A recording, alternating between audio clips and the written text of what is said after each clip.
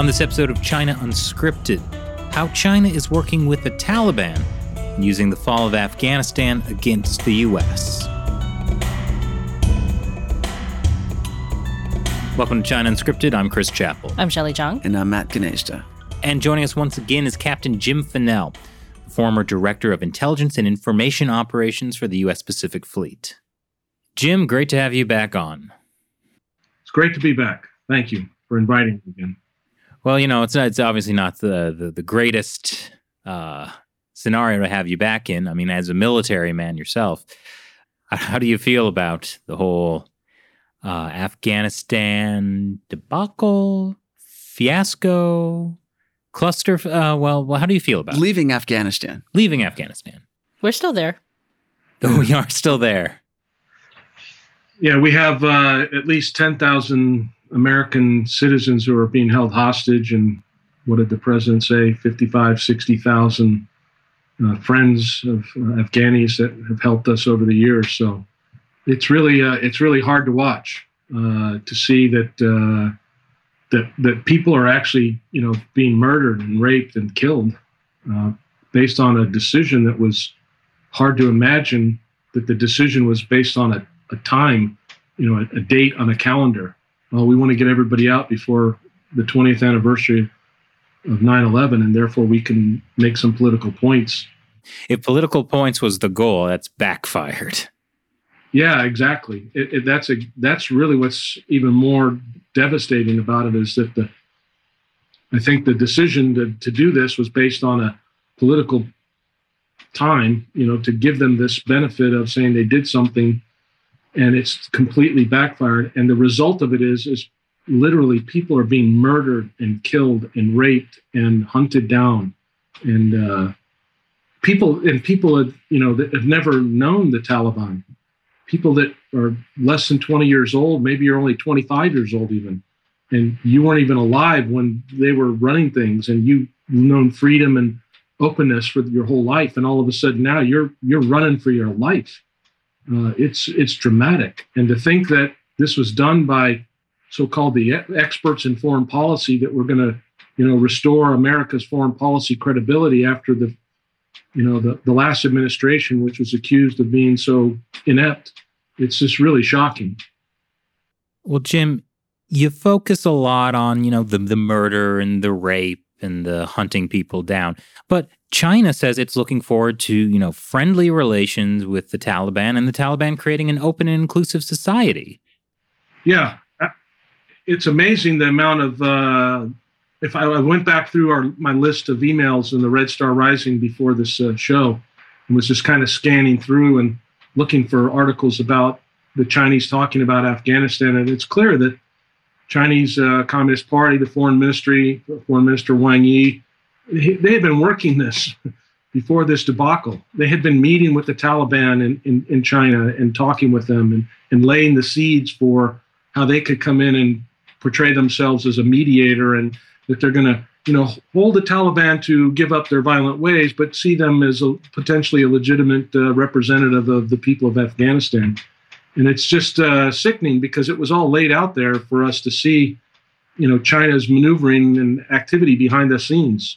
And I guess we just didn't care about that. It's crazy to me. Like, you hear the Chinese Communist Party talking about working with the Taliban. At the same time, they're talking about going after terrorists in Hong Kong, students and teachers. It's right. Bizarro. And they sure that in their pronouncements in Xinjiang, they said, we want to work with the Taliban. We can help negotiate these things, and they have to give up their violent ways, and they also have to disassociate themselves from ETIM, and because we're going to go after them and wipe them out in Western China. But it's just amazing that the amount of maneuvering that the PRC's already done in this arena, while we appear to be completely flat-footed or just cutting and running. You mentioned, Jim, the ETIM, so that's East Turkestan Independence Movement. East Turkestan Islamic Movement. What is that, Jim? And how do you see the Chinese Communist Party potentially working with the Taliban to go after that group? oh, this is the Uyghurs out in Western China, the people that have, kind of said we want to be separate and have kind of our ethnic identity, and the Chinese government has said, no, you're a terrorist organization, and you're part of the. I forget, they have a list of the things that they're against, and terrorism and extremism. This group has been identified as that, and so we've watched them put Uyghurs in concentration camps, and we've watched them gather them up, and we don't know exactly everything that they've done, but from the stories that we hear, that they're murdering and raping there as well. And so now they've got to deal with the government, an emerging potential government of Afghanistan, run by a Taliban organization that may or may not have similar views to the people of Xinjiang and the Uyghurs. It probably don't have the same, but I mean, are considered. You could understand that the Chinese Communist Party could look at the Taliban and say, well, you're an extremist organization, but they're willing to work with them to go after and help them exterminate the Uyghurs, separatists that they think are inside China. So what they'll probably do is tell the Taliban, hey, we'll leave you alone. We won't come in and bother you as long as you make sure that anybody that comes out of China that's Uyghur that tries to set up camp in your neighborhoods, that you turn them over to us or exterminate them and show us proof of that. It's crazy to me that, China is committing genocide on Muslims, and yet it's trying to work with the Taliban. And frankly, no other Muslim-majority country seems to be all that concerned with the Muslim genocide in China. Right. It's amazing. I mean, some would argue maybe that the Taliban, yes, they follow a Sharia. What vein of the Muslim culture and the Muslim religion are they? I mean, it's a very extreme one. So I'm sure that the Chinese will be able to somehow differentiate that and divide that up and salami slice it to be able to make some kind of political agreement. And they've already said over and over again, if the Taliban gives up its terroristic ways, then we'll be able to work with them. And so far, the Taliban spokespeople have all been on cue to make sure that they say the right things, similar to what they said back right after 9/11.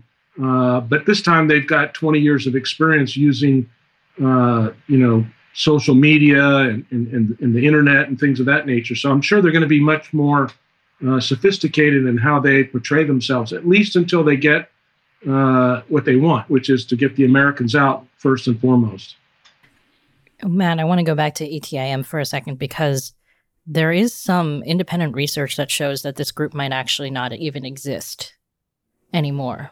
But it is the primary group that the Chinese Communist Party uses as a boogeyman, basically, to talk about terrorism in Xinjiang. And that's what they use to lock up literally 10% of the Uyghurs in concentration camps. It's a complicated story because there was this group of Uyghurs who traveled to Afghanistan in the mid-90s, and they were kind of like a small independence movement kind of thing, but they were not violent jihadists. And they tried to get support from the Taliban, and nobody really cared about their cause, essentially. And they the original group petered out in the mid-2000s when the leader of that group died. And he had actually even called Radio Free Asia after the September 11th attacks to denounce them and say, we're not working with the Taliban, we're not working with Al-Qaeda. And it was interesting because the Chinese Communist Party essentially used this group, and this was the group they got put on the terror list by the George W. Bush administration. In order to get China to support the war on terror, the CCP was like, okay, but you have to add this Uyghur group to your terrorist list. And at first, the Bush administration actually wasn't happy with what the Chinese Communist Party was doing, because they essentially, I think even President Bush said something about how the war on terror shouldn't be used by the Chinese to go after their own ethnic minorities. And then when they were trying to get, right before the U.S. invaded Iraq, they kind of made a turn and actually put ETIM on this terrorist list. I feel like this is a lesson for what happens when you say we have to work with China to tackle blank. Mm-hmm. And then they find a way to manipulate it towards their own means. And essentially what the Chinese Communist Party has done is that they have come up with this list of so-called hundreds of quote-unquote terrorist activities. And in the 80s and 90s, there were some bus bombings in Xinjiang. There were some violent acts. But the most of the things on their list are things like knife attacks that we've done episodes on that we know happens in other parts of China. It's not something that's, there's not really a jihadist movement. There's not really any kind of like organized terrorism movement in Xinjiang at all. They're just using this to genocide the Uyghurs. But, we kind of fell for it until last year Pompeo actually removed ETIM from the terrorist list. Oh, man, I think it's funny what you said. Like, oh, yeah, we have to work with China. Yeah, we have to work with China on the war on terror. And now they're supporting the Taliban. It's crazy. No, yeah, I mean, it took 20 years. It took 20 years. Well, so, Jim, this is the big question. A few weeks before this all went down, China met with Taliban officials. What do you think they talked about? What do you think? Did China have a role in what happened in Afghanistan? What was that meeting about? I think it was China seeing knowing that the United States, this administration, and the previous administration, and the previous had said they wanted to get out. And now we had kind of this firmer timetable that the Biden administration had put out there of a time. The exact thing I think that President Trump had said when he was president is you don't tell your adversaries when you're going to do something to allow them to maneuver and take advantage of you. So didn't he set a deadline for American withdrawal? Yeah, they had said that was September 11th is what they wanted to. The Trump administration had said, I believe, May 1st, 2021. But they said that it was on conditions and that they had already delayed it back a few times over the course of that year. And so in this case, what I think the Chinese knew was that there was a larger framework of a timeline that America was committed to leaving. So in a strategic sense, it didn't matter what day it was in the calendar. They knew that both the Republican and Democrat administration were committed to this because the American people, I think most polls had said, majority of American people, great majority, wanted us to get out after 20 years. So China knew that. And so they had been laying the seeds with these kinds of discussions. And then I think when the Biden administration came out and said, hey, we're going to have everybody out by September 11th, I think the Chinese took advantage of that in the sense that they brought the Taliban to China and said, hey, how can we make this advantageous to you? How can we help you get recognition as the new legitimate government of Afghanistan with this probably hidden thing of, oh, by the way, if we help you, you've got to do this for us. And what's that laundry list of things that China gave to the Taliban? It's not just help with ETIM. I'm sure it's also some kind of arrangement for access to these rare earth elements and minerals and lithium and things of that nature. I'm sure that's on there. How that plays out in the next year or two is going to be interesting to watch. It's interesting because the Taliban has also said that they welcome Chinese development, essentially. That was one of the things that they talked about. They welcome Chinese development opportunities in Afghanistan. And China's had some trouble with their development in Afghanistan so far. Like they have two major projects in Afghanistan, both of which have had huge issues and are not very successful. So it's interesting to see whether the Taliban will actually be able to get more Chinese investment. I think that's exactly, Shelley, the challenge, which is to say they've had these problems in the past, but now if China comes in and becomes this kind of unseen benefactor, if you will, that's maneuvering behind the scenes and helps the Taliban help negotiate some kind of financial deal with the United States, because I don't think this administration is going to do what many of us would think what should be done, which is to roll back in there with massive amount of military force and physically rescue our people. That's not going to happen probably. And so how do we get our people out? Well, somebody's going to have to pay. Just like the Iran nuclear deal, there's probably going to be some kind of payment made. And so China's probably negotiating with the Taliban to help them and get as much as they can. And then for every amount of help that China makes in that effort, they're going to ask the Taliban to say, listen, we don't want to occupy you. We don't want anything else. We just want to do business. And part of that business is for us to be able to set up a few, ore and mining camps or whatever it is, and have this road that goes through that connects the China-Pakistan economic corridor.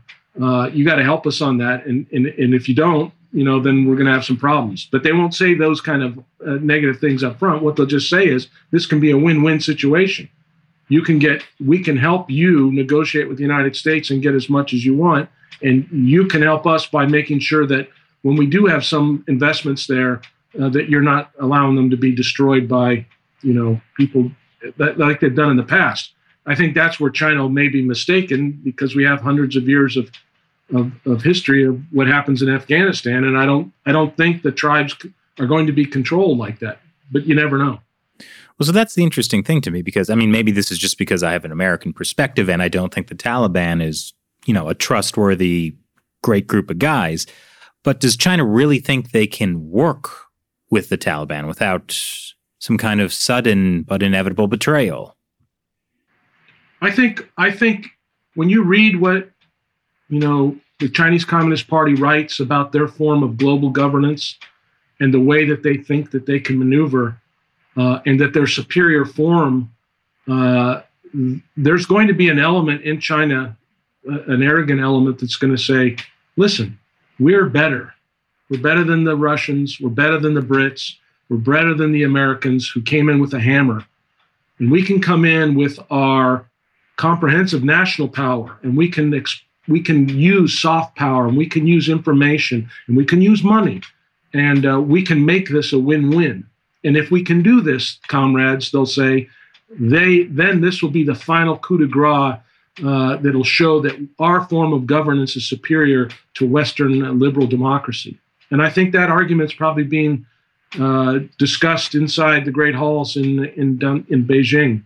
And so I think that's really the challenge is, can they pull that off? And my look at history says it's going to be it's a gamble, because the Taliban is not a single entity. It's a tribal communal organization, or a society. Each area has its own tribal ruler, and they're not all equal, and they don't all obey each other. And so how does China get in and do that? Do they send their diplomats into each area and try to establish relations? Well, America tried that over the last 20 years, and it didn't really work so well. So it'll be interesting to see. But I think China will be able to offer the Taliban, like they do in many other places, this kind of, I'll give you all this without strings attached. Up front, it'll be, I'll give you $10 million or $10 billion, and you don't have to pay me any interest for 5 years or 10 years. And then see how things go after 5 or 10 years. And then if the stability comes, then the Chinese can start putting on, give me a little bit more here, give me a little bit more. Oh, now we need 1.1%, interest, or whatever it is. And so that'll be the challenge, to see how they do that. So I think they're going to try that, because they need to have a buffer. And they're constantly concerned about the buffering of their nation. They feel like they're surrounded. They feel like they're encircled. So this would give them another buffer in a geographical sense. They also have the Belt and Road and this economic Silk Road that they want to build. And this would be another great way to help cement some of that into existence. I don't expect we're going to see Chinese military rolling in there in tanks or aircraft anytime soon. I just don't think the Chinese are that. They're not going to do that. They've seen enough now in 20 years that they know that they cannot do that. So they're going to try to do it through other methods. It'll be the typical kind of Belt and Road colonization that we're seeing around the world in Afghanistan. Right. And what will challenge that will be the Taliban's response. To them, this may be something that they've never experienced before, because before everybody's come in with an AK-47 or an M16 and shoved it in their face and said, obey. So if somebody comes in with a box of cash and says, I give you cash, you give me rocks, maybe that works. And to what you said earlier, that would be a way for China to say, like, look, all of these other empires failed in Afghanistan, but we win because we use our own, specific socialism with Chinese characteristics. Win-win mutual cooperation. They're going to sell it as a win-win. The question becomes, the PRC and the Communist Party has this penchant for total control. And so, are they going to be able to accept working with a partner that's, doesn't have the same kind of standards for control? I mean, we know in Xinjiang, the Chinese have installed, thousands and hundreds of thousands of cameras and sensors, and nobody can move around without the party's command centers watching people and facial recognition. I don't think the Chinese Communist Party wants to do that in Afghanistan, but they're going to want to have some form of awareness of what's going on, I think. And it's going to be hard for them to get that, because the Taliban won't want that. Well, I wouldn't be too surprised if the Taliban wouldn't mind having under their control some of that Chinese surveillance, like to be able to monitor the people of Afghanistan a little more. How about the Chinese invest money to make Kabul a Huawei smart city? There you go. Yeah. I mean, don't give them any help. Yeah, quite, man. That's what they're probably doing. Well, it's probably not the problem, though. It's like what happens in the areas where they're going to be building their mines, right? Yeah. So yeah, Jim, you made a good point about how the Taliban isn't a single unified thing. Because in Pakistan, the Pakistani Taliban has actually carried out terrorist attacks on several Chinese projects there. So that's an example of how this is not it's not like a country that China deals with previously. Well, and Chris, that attack you just mentioned, it was on your show a night or two ago. You covered it. When you watch the press from China, that didn't really get above the fold coverage. It wasn't like they were harping on it. I mean, they'd harp more on who's that doctor in Germany, Adrian Zenz, and his coverage of the Uyghurs. I mean, they obsess about somebody like that and will cover that guy every day for 13 days or something, or Pompeo's speech or something like that. They'll fixate on, and it's really bothering the party leaders. But this thing that happened in Pakistan, they covered it. They were upset, not happy, but it wasn't like a break with Pakistan. It was something that they said, okay, we're going to have to deal with this. Well, because it's despite their whole wolf warrior diplomacy kind of thing, really, at the end of the day, all those attacks did was it killed one Chinese worker. The party doesn't care about the life of one Chinese citizen as long as the overall development package with Pakistan is not actually being interfered with. Not unless you're the chief financial officer of Huawei in Canada. Oh. Then they care. Yeah, I mean, I don't think I don't think the party cares about Huawei CFO Meng Wanzhou.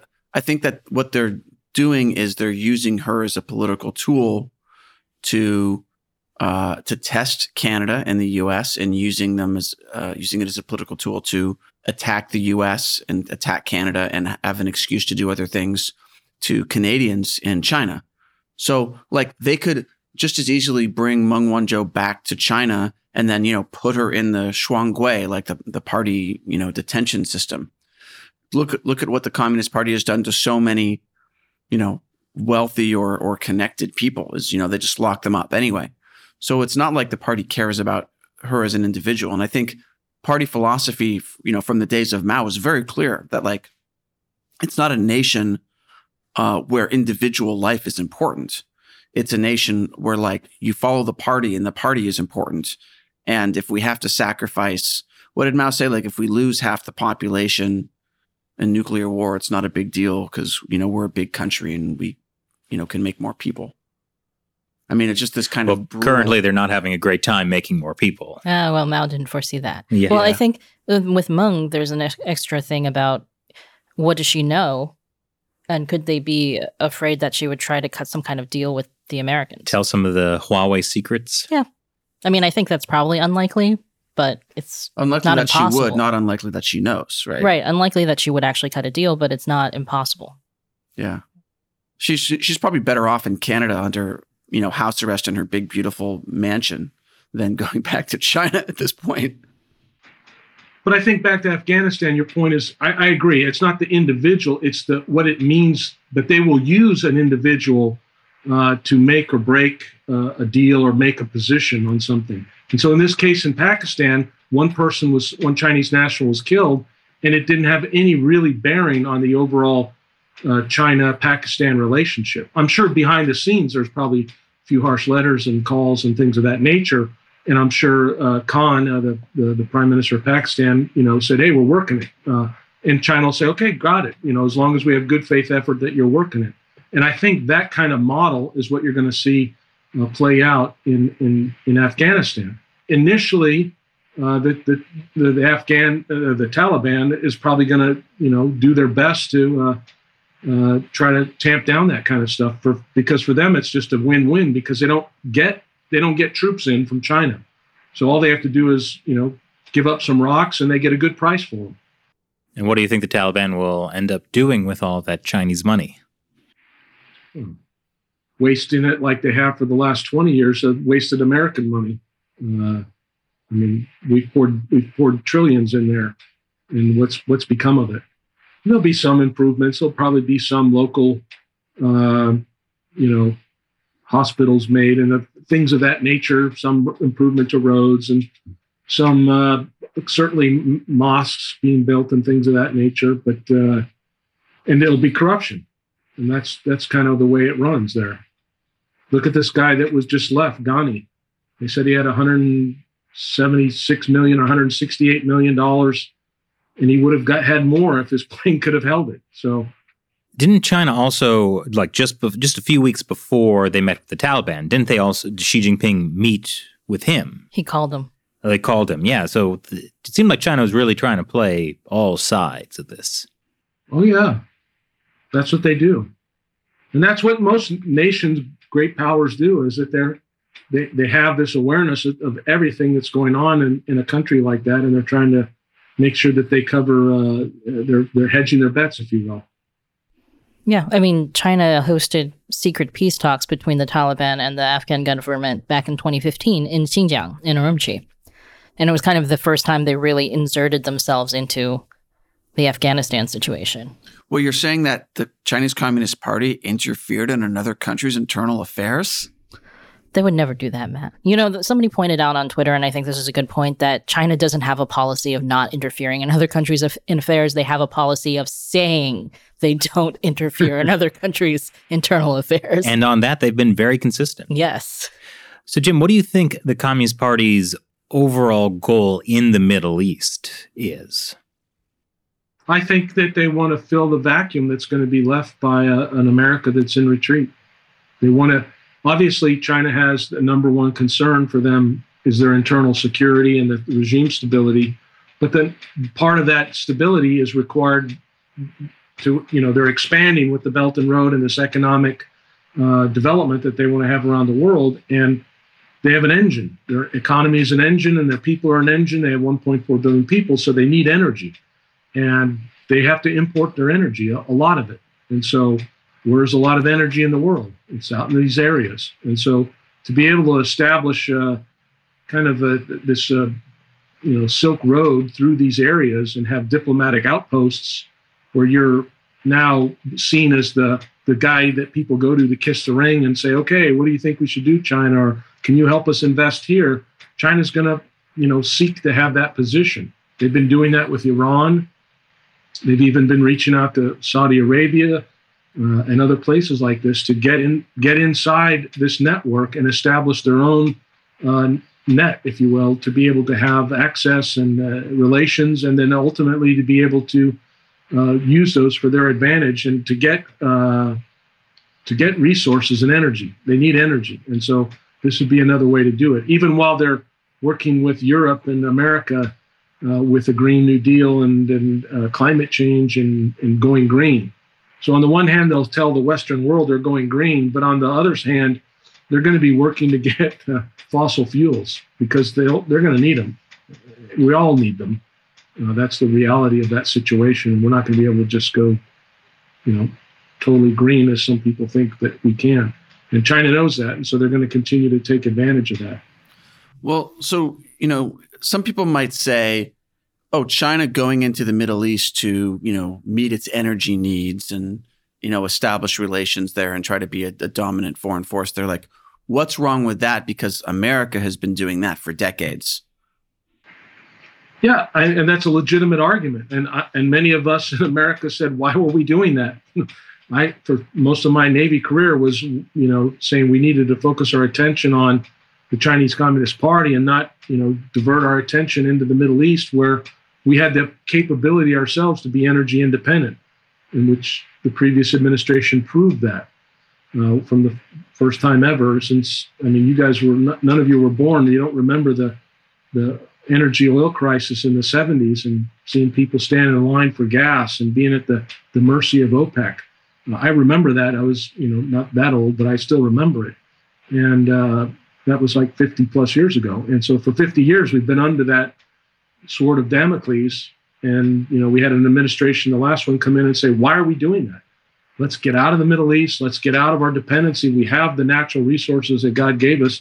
Let's take advantage of it and use them here and not be so dependent on foreign nations. And oh, by the way, let's not, send our people into harm's way and have them be killed when we don't need to. And why, and on another more humane level, why should we be over there killing people from other countries for oil? It wasn't right.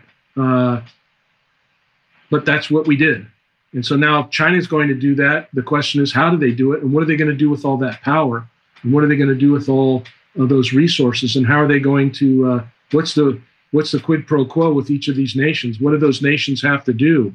Do they have to turn their backs on the United States at some point? Do they have to turn their backs on Israel? And will that unleash some kind of war in the Middle East because now all of a sudden China says we don't want to support Israel? I don't know.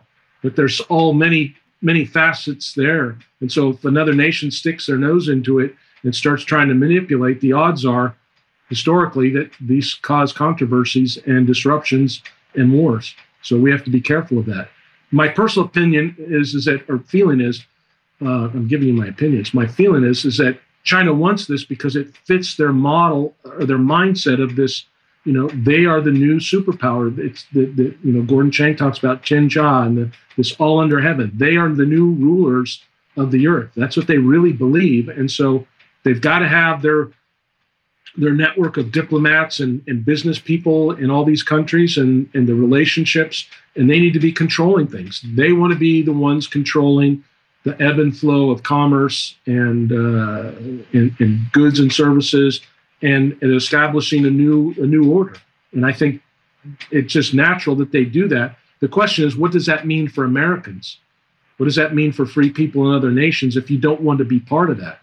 And my fear is it's like what we're seeing in America and other places, Australia, New Zealand, with this virus. You're not going to be left alone. You're not going to be allowed to be left alone and do what you want. Freedom is no longer a commodity that seems to be valued anymore. We're former government officials in the United States saying, screw your freedom. Really? Screw the Constitution? Screw the 250 years of America? Yeah, that's what we're seeing. That's where we're headed. And China's going to be pushing that. And that scares me. Do you think it was a mistake on the U.S.'s part to kind of invite China in to become a player in some of these regions? Not so much the Middle East, but I'm thinking Afghanistan, when China started getting involved with like the peace talks there, the U.S., was kind of like, yeah, we need more stakeholders in the situation. Or I'm reminded of like places like North Korea where, we were like, oh, yes, the 6-party talks, we need to get China involved. Like, do you think it's a mistake to give China that type of global like recognition and like treat them like they should be, what to we treat think, them like they're the superpower they right? want. Or like we think, oh, we want them to be a responsible global actor, and that means they're going to come in but like they're going to be like us. They're just going to be like the UK or France or Germany. Yeah, we've talked about this, I think, the last time about this Kissinger school and the engagement community. And since Kissinger made his trip to China, we switched our recognition. The dominant foreign policy view out of Washington has been, we must engage with China. We must engage with China. We must build bridges with them because The future of the world is dependent upon us having good relations. And initially, it was so we could triangulate with them and, keep Russia and the Soviet Union at bay. And then it morphed over the last 40 years into this, well, they're growing. They're 1.4 billion people. And if we don't engage with them, then they'll be an adversary, and that'll be very dangerous for us. And we don't want that. And so we legitimize them through all these invitations that you described, like the six-party talks. And I would just, ask, can anybody show me a place where inviting China into be a third party or a fifth or sixth party into a negotiation that was in the U.S. national interest or the interest of one of our allies has ever worked out? None. I don't see anything that's worked out. Yeah. You could even say this Afghanistan event hasn't worked out. I mean, we have 10,000 people still on the ground. If China was really a legitimate superpower and doing what they say they do, peaceful development and helping other nations, then how come we still have 10,000 people there? They didn't help anything. And we may find out someday that they actually were responsible for helping those 10,000 people be held captive right now. That they told the Taliban, your best move is to put a wire around the Kabul airport, a ring of steel, and not let anybody in. That's your best way to have leverage over the Americans. Who knows? We won't know that probably ever, but it's possible. I'm curious, Jim, what you think this means for the U.S. military. Last time we had you on, we talked about how, back in 2000, the U.S. was kind of gradually shifting its focus to the Asia Pacific, but then it got involved in the Middle East. The Navy took on a support role for ground forces, and that sort of allowed China's Navy to grow rapidly, while the U.S. Navy kind of was a support role. Over the past few years, the military has again been focusing more heavily on the Indo-Pacific now. Do you think that shift is at risk with new threats in the Middle East? I think right now with this administration, that from everything that I've seen over the last week here, with the president's statement and the statements from the Secretary of Defense and chairman, they're not going back in. So it seems very clear that this administration is committed to leaving no matter what the cost. So that's another probably podcast to discuss that, but that's the message that they have sent. We're not going to risk any more American lives to save 10,000 Americans or 60,000 of our former Afghani friends. The implications of that are significant. But from a military perspective, do I see us all of a sudden, ramping up like we did after 9/11 and, going in with a full force and diverting military resources from the Pacific? I don't see that in the near term. I just don't see that as a possibility. But does that then mean that we're safe in the Pacific is probably the next question. And I don't think we're safe in the Pacific. If you recall, during the Obama administration, they came out and the Navy said we would have a 60-40 split. 60% of the U.S. Navy would be in the Pacific and 40% in the Atlantic. It was always theoretically 50-50. And I remember talking to some four-star admirals at the time when these announcements came out, and one very wise four-star told me once, said, Jim, what it really means is it's not that we're going to move 10% from the Atlantic into the Pacific. It's really about when they reduce our forces by 10%, we'll take that out of the Atlantic. And so in essence, you've never really grown your force strength in the Pacific. And so that's really the truth of the matter is that we've never really substantially grown our force strength in the Pacific. Sure, we put in 2,500 Marines in Darwin. We've had a few new intelligence, surveillance, reconnaissance platforms that have come into the theater. We've got the Virginia-class nuclear fast attack submarine. But in terms of overall force structure, in terms of total numbers of ships and aircraft and submarine, we're relatively the same we've been for the last 30 years.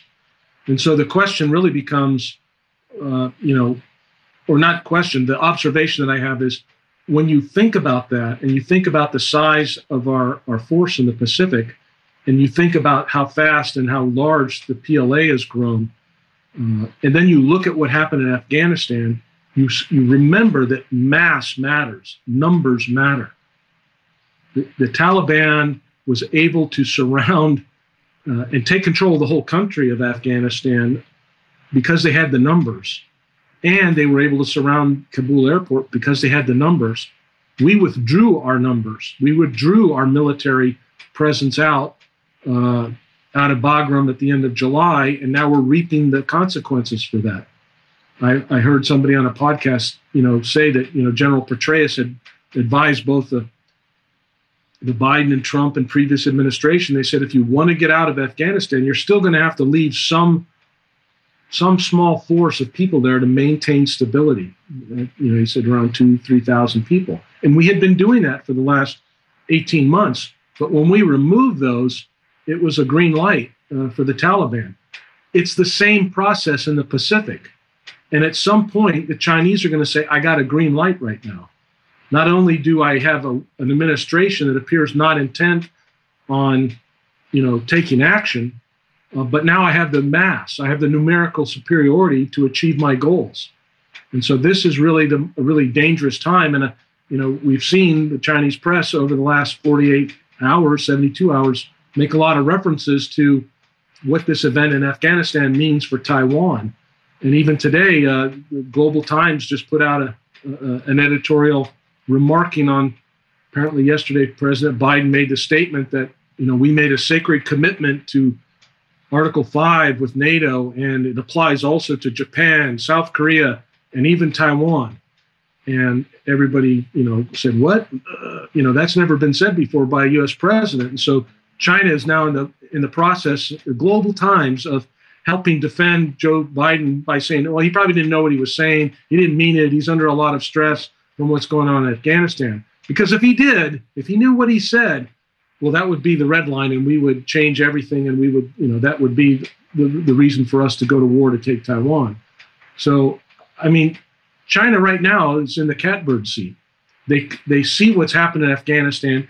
They can see a demoralized nation in many ways. 18 months of people being cowed into wearing masks at the whim of one person, being forced to have vaccines to be able to go into a restaurant, being forced to have their children taught bizarre school curricula.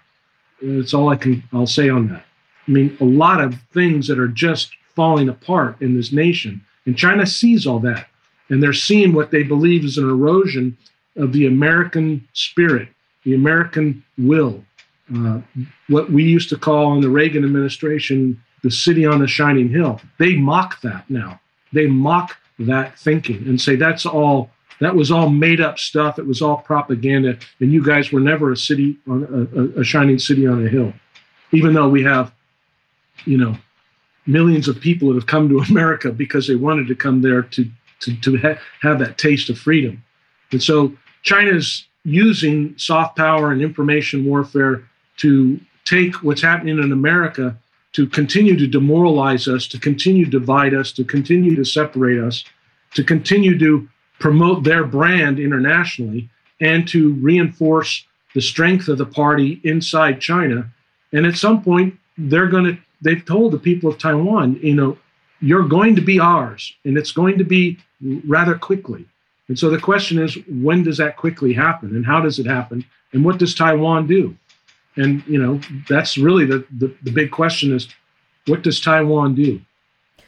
So, Jim, one of the questions I have about, you watch Chinese propaganda on a pretty regular basis.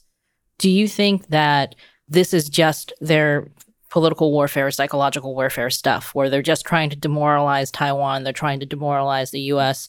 And just to be clear, what Chinese state-run media is saying is that, hey, Taiwan, look at how the U.S. abandoned Afghanistan. They'll abandon you when we invade, not if, once we invade.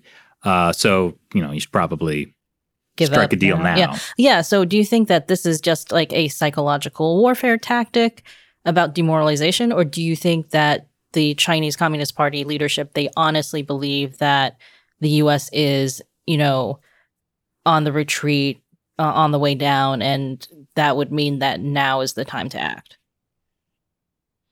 I think if you had asked me that okay, first of all, it's definitely an information tactic. It's Sun Tzu. It's, winning without fighting. It's all of that. But they're not separated. I mean, we in the West kind of see it, well, is it non-kinetic or is it kinetic? And it's together. It's woven together. And so it's a fabric. And we have to do all these things to pressurize and screw with the minds of the Taiwanese in order to get them to finally capitulate. But when they don't, we have this fabric, it's woven, and we're going to flow right into armed conflict. And we kind of see it as this, like, if this, then. It's a, Greek Aristotelian logic, if this, then this. And I think in the Chinese mind, it's a tapestry, and they're moving across that tapestry. And so how do you light that tapestry on fire and cause it to not come into play? And that's really our challenge. And I think a year ago, I think they probably still were, talking big, talking strong, but behind closed doors in Zhongnanhai, they're probably sitting around saying, they got this many carriers and they got this many nuclear boomers and they got this many submarines and they're operating here and they got they got the biggest air force and they can resupply and they got logistics that we don't have and blah, blah, blah. And they were probably, they respect that. But I think over the last 18 months, and this is now what's happened in Afghanistan, they're going to be examining all of this right now. When you hear stories about British SAS commanders in screaming matches with U.S. Army commanders about whether or not they'll go outside the wire to go get people to bring them back into the airport to rescue them, which is out in the press now this week. It's already been out there. When China will have that information. They'll probably have more information. They'll have signals intelligence. They'll have human intelligence. They're probably soaking up and getting a real sense of what's going on inside the U.S. military right now, and at least of those people that are in Afghanistan, and judging that from other statements that are made by other military leaders. And I think you can only come to the conclusion that they're going to be more confident that the United States is weaker than it was a year and a half ago. Does that mean they think we're a pushover and that we won't respond? No. But that's why they're building, 350 ICBM silos out in Western China. This is the last piece. Once those silos go live, and once they have a nuclear arsenal that's at parity with the United States, things are going to dramatically change because they're not going to be pushed around anymore. And they're going to start signaling and using nuclear weapons as a blackmail tool. They've had this no first use policy since they first tested. That's going to go away. They won't formally put it away, but you can guarantee behind closed doors, they're going to remind people that you really want to screw with us when we have just as many nukes as you. And so I think this is really something that has alarmed me, that we're not talking about this. It hasn't been brought up at all in this last 2 or 3 months since the first reports came out in April. The Federation of Scientists and things of those kind of specialty websites have talked about them, but it hasn't been a national issue. This administration has literally, I know Secretary of State Blinken has made a couple of comments on it, but this building of these ICBM silos and the Chinese developing a nuclear arsenal that's going to be on par or greater than the United States. This is, as I wrote in an editorial, this is the Chinese Sputnik moment. This is a major event. When the Russians, the Soviets, launched the Sputnik satellite into space in 1957, it shocked America's intellectuals. It shocked Washington, D.C., because we didn't think the Soviet Union had any way, shape, or form could have put a satellite into space before us, at all, let alone before us. And now here we are at this point where China's basically saying, in the space of April, May, June, July, 3 or 4 months, we now have commercial satellite imagery that shows 340 plus individual ICBM silos. Well, people say, well, we don't know what's really in them. They could just be drilling holes in the sand and they're just, deceiving us. Okay, go ahead. Risk your future on that kind of an assessment. We had assessments in the past about China's commitment to nuclear development. We know what the technologies that they've given to other nations. And we know that they're committed to having a strong nuclear arsenal. They've told us that in writing.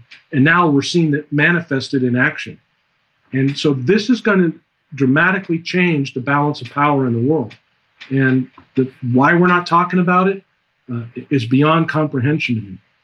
And after that satellite imagery of the ICBM silos came out, you saw the Chinese propaganda apparatus threatening to nuke Japan once they talked about defending Taiwan. So already they're pulling out that card. Yes. That this can be a threat. I mean, think about that. They're not even filled with nuclear weapons at this point in time. And they're already changing the rhetoric to, if you try to screw with us, we're going to nuke you. If you oppose us in any way, if you support Taiwan, we will nuke you. Wow. And you haven't seen that on ABC, CBS, or NBC Evening News. I saw a great story about a bear that got loose in a Ralph's. Okay. I mean, that is big news. It was a Ralph's. It was a Ralph's. It was a tiny bear, too. Oh, tiny bear. Mm-hmm. This is news, Chris. This is. Anyways, I've completely forgotten about what we were talking about. Nuclear war? Oh, yeah. Well, Jim, why do you think we're not talking about it?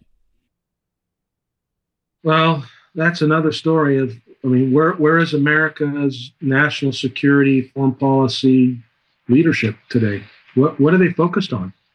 So all I know is what I see, coming out of the administration the day after the president's speech talking about Afghanistan. The next day's speech was about, COVID. And we need to have the Department of Education using everything in their power to go after states that that try to keep people from wearing masks. So we have teaching unions telling us they're not going to go back in the classroom unless children are vaccinated and wear masks or double masks. We have cities close to where you are in Philadelphia that said for government workers, if you're not vaccinated, you have to wear 2 masks. We have cities like New York and LA that say if you don't get vaccinated, you can't eat in a restaurant. I just saw something right before we came on in Paris. Apparently, they're now saying in some place that if you don't have a vaccination, you can't go into a grocery store. So we're focused on that kind of stuff. We're focused on, drag queen story hour at the library, the public library, and forced transgenderism. We're focused on things that are not right. And so why would anybody be concerned that China's going to have a nuclear arsenal as big as ours or bigger? It seems incredible to say that, given my lifetime and my experience and the apparatus that I worked in and existed in with thousands and millions of other, patriotic Americans that work to defend our nation against all enemies, foreign and domestic. And we're now not paying attention to some of the most significant threats. And when things do happen and go south, like what we just saw this week, and is still going on in Afghanistan, we don't seem to be willing to get inspired. I was at a conversation with somebody today, and we were talking about, America came together on December 7th, 1941, when Pearl Harbor was attacked. You all remember coming together as a nation after 9/11. I view what's happened in Afghanistan and these nuclear silos. It's not a one specific event. I think the fall of Afghanistan, you could say in 11 hours or so isn't a single event. But is America rallying around that together? And some of the polls suggest that, many, many people are very, very upset with what's going on in the high 70s, maybe high 80s or low 80s percentage-wise. So that's a good sign. But what are we going to do about it? And how are we going to come together and put aside these squabbles, put aside this focus on what I consider to be non-essential, non-life-threatening issues and get back to defending the nation? Well, you mentioned this earlier, that China is building this tapestry. And how do you light it on fire? How do you light it on fire? Well, there's a lot of things that we have to do across this whole of government. And part of it is we have to get back to serious assessments of what the threat is. So if we see the Chinese building a Navy and an Air Force and a strategic rocket force, and we think that we can just compete with that by having distributed network warfare, and you can have 300 ships and we'll have 30, but we'll be able to defeat you because we have super sensors and networks. And no, that doesn't work. History has shown that doesn't work. And so until we get back to kind of nuts and bolts kinds of approach of we have to have a strong military defense, a physical defense. That's where I initially always focus on. A lot of our colleagues that we know focus on the economic arena, and that China is still economically inferior to the United States, smaller than the United States, and so that we should focus on lighting the fire in the economic arena. What the previous administration was attempting to do with sanctions and tariffs, those initial first phase tariffs were only just the first phase. They were supposed to go to a second phase if China didn't comply, and China didn't comply. But are we going to a second phase? No, we have the U.S. Chamber of Commerce and Wall Street, Larry Fink at BlackRock telling the administration and Wall Street, no, you should triple down, double down, invest as much money as you have into China's markets. We're not following through. We're not really serious about the threat. So we're going to give them millions and billions of dollars, and China will take some percentage of that, 10, 12% of it or whatever, and pump that into continuing to build their military dominance, which will then be used to blackmail Japan, Taiwan, and other nations to kowtow to do what they say. And eventually, ultimately, all that power will be used to pressurize us. So we need to get back to competing with China as not just a strategic competitor, but a strategic enemy. We need to look at them as a strategic enemy because they stand opposed to the values that we stand for as Americans and those that believe in freedom and liberty. And so we have to make sure that we're not sending all of our wealth to China, cut the money off. They need food in China. They have 1.4 billion people. They don't have that much arable land compared to the amount of people that they have. So why are we selling them food without some kind of conditions? And if they don't meet those conditions, then we turn the food off. Oh, that's terrible. What about the poor people that aren't part of the party? That would be mean to them. Well, guess what? When you start turning off food from people, that tends to get to the leadership's ears, as Bloomberg said, I think, several in the last year or so. When he said Xi Jinping has to listen to his constituents. Yeah. Now, I thought that was absurd of what Bloomberg said, but in a sense, if you start causing mass starvation amongst the Chinese people, they're not going to sit by and tell Xi Jinping, hey, keep holding out to the United States, and they're going to do something. So we have some room to maneuver to light that tapestry on fire. We have resources that they need, but we keep consuming. Americans keep consuming things that are bought in China. We keep pumping money back into them. We keep giving them oxygen to live, and we need to take the oxygen away. We need to have a strong military. We need to have our economy decoupled from China. There's other places in the world that we can get things and have things manufactured and sell things ourselves. And then we need to have a campaign that goes after them intellectually and talks about the perversion of their belief system, the evil of communism, and what communism has wrought over the years, and what it ultimately leads to. And we don't do a good job of that. We don't tackle that. The previous administration was getting around to it. Secretary Pompeo's speech at the Nixon Library was a really good attempt, and the vice president and others were making speeches, but it has to be a national campaign. It has to be a national effort in our schools to teach our own children about it. When I see polls that say that American youth think that socialism or communism isn't that bad, I have to ask myself, where have we gone wrong in our school system that we can allow that to percolate up over the years? Well, the last piece, just to frame it out, would be obviously in a diplomatic arena. We have to work with our allies. We have to be close with our allies. And I know this is an area where the previous administration took a lot of hit for America first and all that. And I got it. I understand that people didn't like that. But look what just happened in Afghanistan. We just pulled out, and it was a NATO fighting force there. And we didn't even inform NATO. So for all the accusations and all the scorn and all the endless attacks that we saw for 4 years about how the Orange Man and his tweets were, upsetting NATO, did we ever do anything like this during those 4 years? Did we ever take a military maneuver without consultation? Did we shut down travel because of COVID? Sure, okay. Yeah, there's some things that happened. But in something this fundamental, I mean, regardless of whatever happened with Trump, the idea that you would take a maneuver and pull military forces out that are part of a NATO fighting force without informing NATO is shocking. It's absolutely incomprehensible. I'm not talking about the president.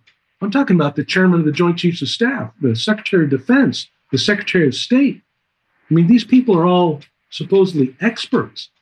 They're the best of the best, the most educated, have the best resumes, have been around and doing these things for so long, and have all the Rolodexes and have all the connections, and they didn't make those calls. It's incomprehensible, and it's devastating to America's credibility. So how do you light a fire on a tapestry that's been soaked in water for 3 or 4 weeks and you get one match? That's kind of where I feel like we're at right now. That tapestry is soaking wet, and we're going to try to light it on fire. It's going to be really, really hard. There's an interesting argument that I've seen some people making about credibility, which you just mentioned, that this Afghanistan thing harmed the U.S.'s credibility. And there's this idea that credibility or reputational credibility isn't real.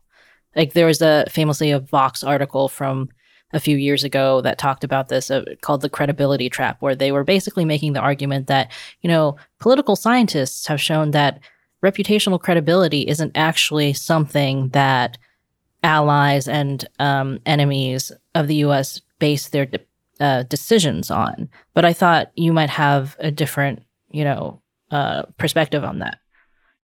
No, I've read this, and I don't disagree in a sense. I mean, nations take decisions based on their own self-interest.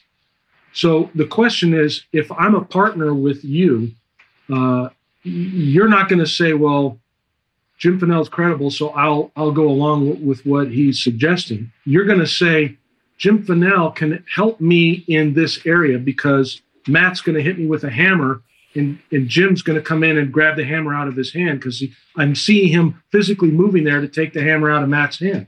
When you see that and understand that and watch me move, then you're going to say, you don't say it's credibility, you understand what it is. And so I'm not suggesting the term credibility can be used in a kind of a theoretical academic sense. And I'm really talking about in a real sense. When you talk to Grant Newsham, he's always very specific about the kinds of practical things that the Japanese Self-Defense Force and the United States military in the Western Pacific should be doing together.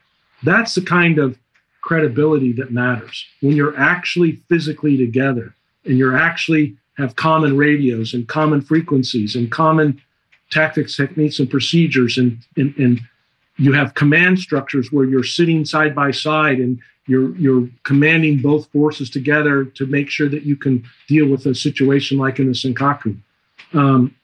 That is the kind of thing that I'm talking about. But that's set. That relationship is set in a sense with some diplomatic overtures. And so we have to have, we call it the DIME, the diplomatic, information, military, economic. So I had kind of explained military, information, economic, and diplomacy was my last point. I don't know, they're not in any order. China calls it comprehensive national power, but it's this whole of government approach to say that if you think somebody's an enemy, you're going to do everything in your power to stop them from hurting you. Because an enemy, by definition, somebody that wants to hurt you. And see, this is where we don't ever think of China that way. I mean, I do, but I don't think most people do, especially most elites in our government do not. I don't think Secretary of State Blinken actually think China wants to hurt us. I never heard him say it. Yesterday, John Kirby was asked, is the Taliban an enemy of the United States? And he couldn't say it. Now, maybe he couldn't say it because we have 10,000 hostages there. I'll give him a break there. But my point is, we have a tendency to be, as Americans, unwilling to call somebody an enemy. I don't know when that became a problem. We didn't have that problem in World War II. We didn't have that problem in the Korean War. We didn't even have that problem in Vietnam. And we haven't had it in some circles in Afghanistan and Iraq. But more and more, we seem to be unwilling to say that's an imminent threat and we have to neutralize it or deal with it.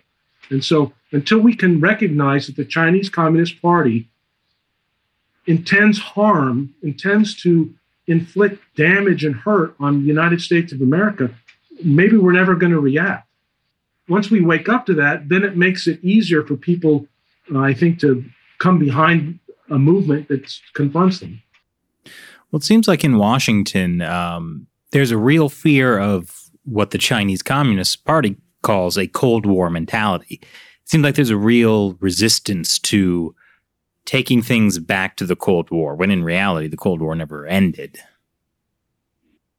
Right. I mean, you have this famous book by Graham Allison, The Thucydides Trap, and there's this people in this genre, this cadre of people, I call them, that they put out this idea that we have to engage, because if we don't engage, then we go into this Cold War mindset.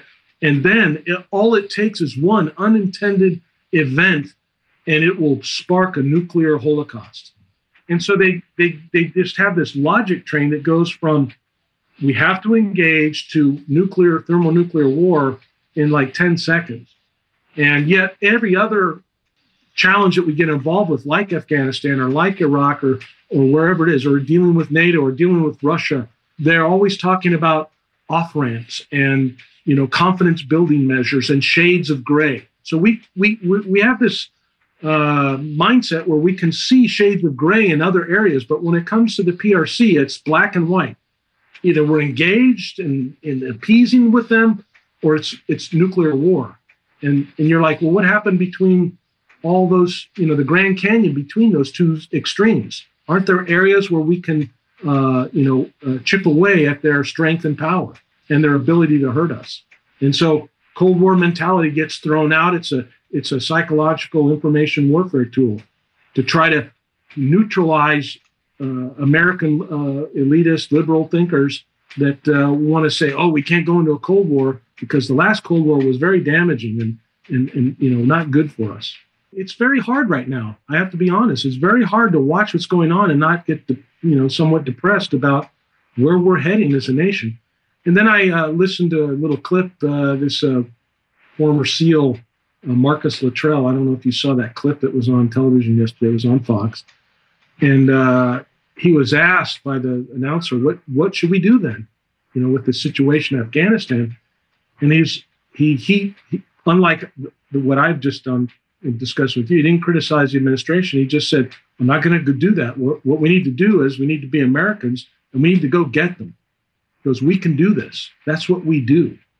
And so I had forgotten that. I've been out of uniform for a while. We're Americans. This is what we do.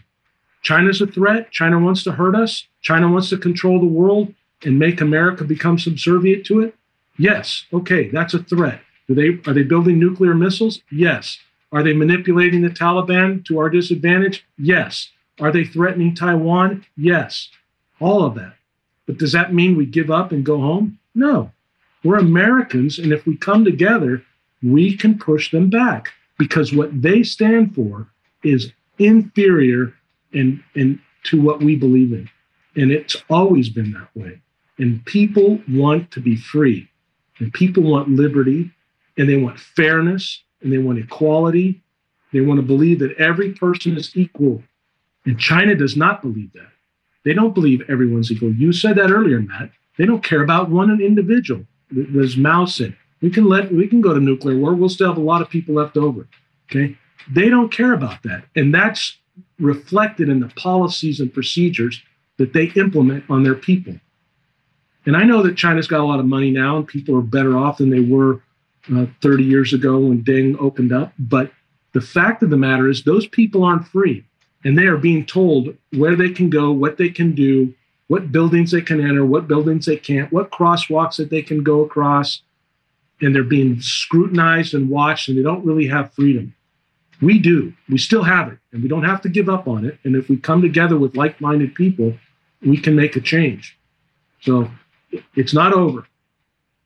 Now, there's the optimistic ending I was hoping for. All right, Jim, thank you for joining us, and thank you for reminding us that we are all Americans. And we can light this baby on fire. All right. Well, thanks, and I really appreciate it. And we are Americans, and we do have a chance to stand up and take our nation back in a peaceful way domestically, in a violent way if we have to internationally. Great. Yeah. Once again, Jim, thanks for joining us. It's always a nightmarish pleasure to have you on. Thanks. Yeah, that was a fantastically optimistic way to end it. Like, you made a good point. Like, we need to say who our enemies are. And so I am proud to finally just come out and say, Matt, you are my enemy. I was wondering if it was going to be me or Matt. Yeah, I was also wondering that. I choose enemies that I'm not afraid of. Also, I'm the enemy that's further away from you right now. So yes, I can true. do. Strategic. Shelley could reach out and hit you. So you were going to use me as a buffer state? Yes, you're my buffer state. Shelley, you're my Afghanistan. I was going to say. There's a lot of layers to that. Oh my God. A lot. All right, I think now it's time to wrap it up. Wait, so if I'm Afghanistan, who are you? Are you China? I'm China. So Matt's Russia? So I'm America. No, I'm Afghanistan, Captain America. No. Captain America. Afghanistan is a buffer state between Captain America and China. Shelley really is Afghanistan. Like, you just wouldn't listen to her no matter what. Thanks for watching China Unscripted. I'm Chris Chappell. I'm Shelley Zhang. And I'm Matt Gnesta, America. We'll talk to you next time. Enemy.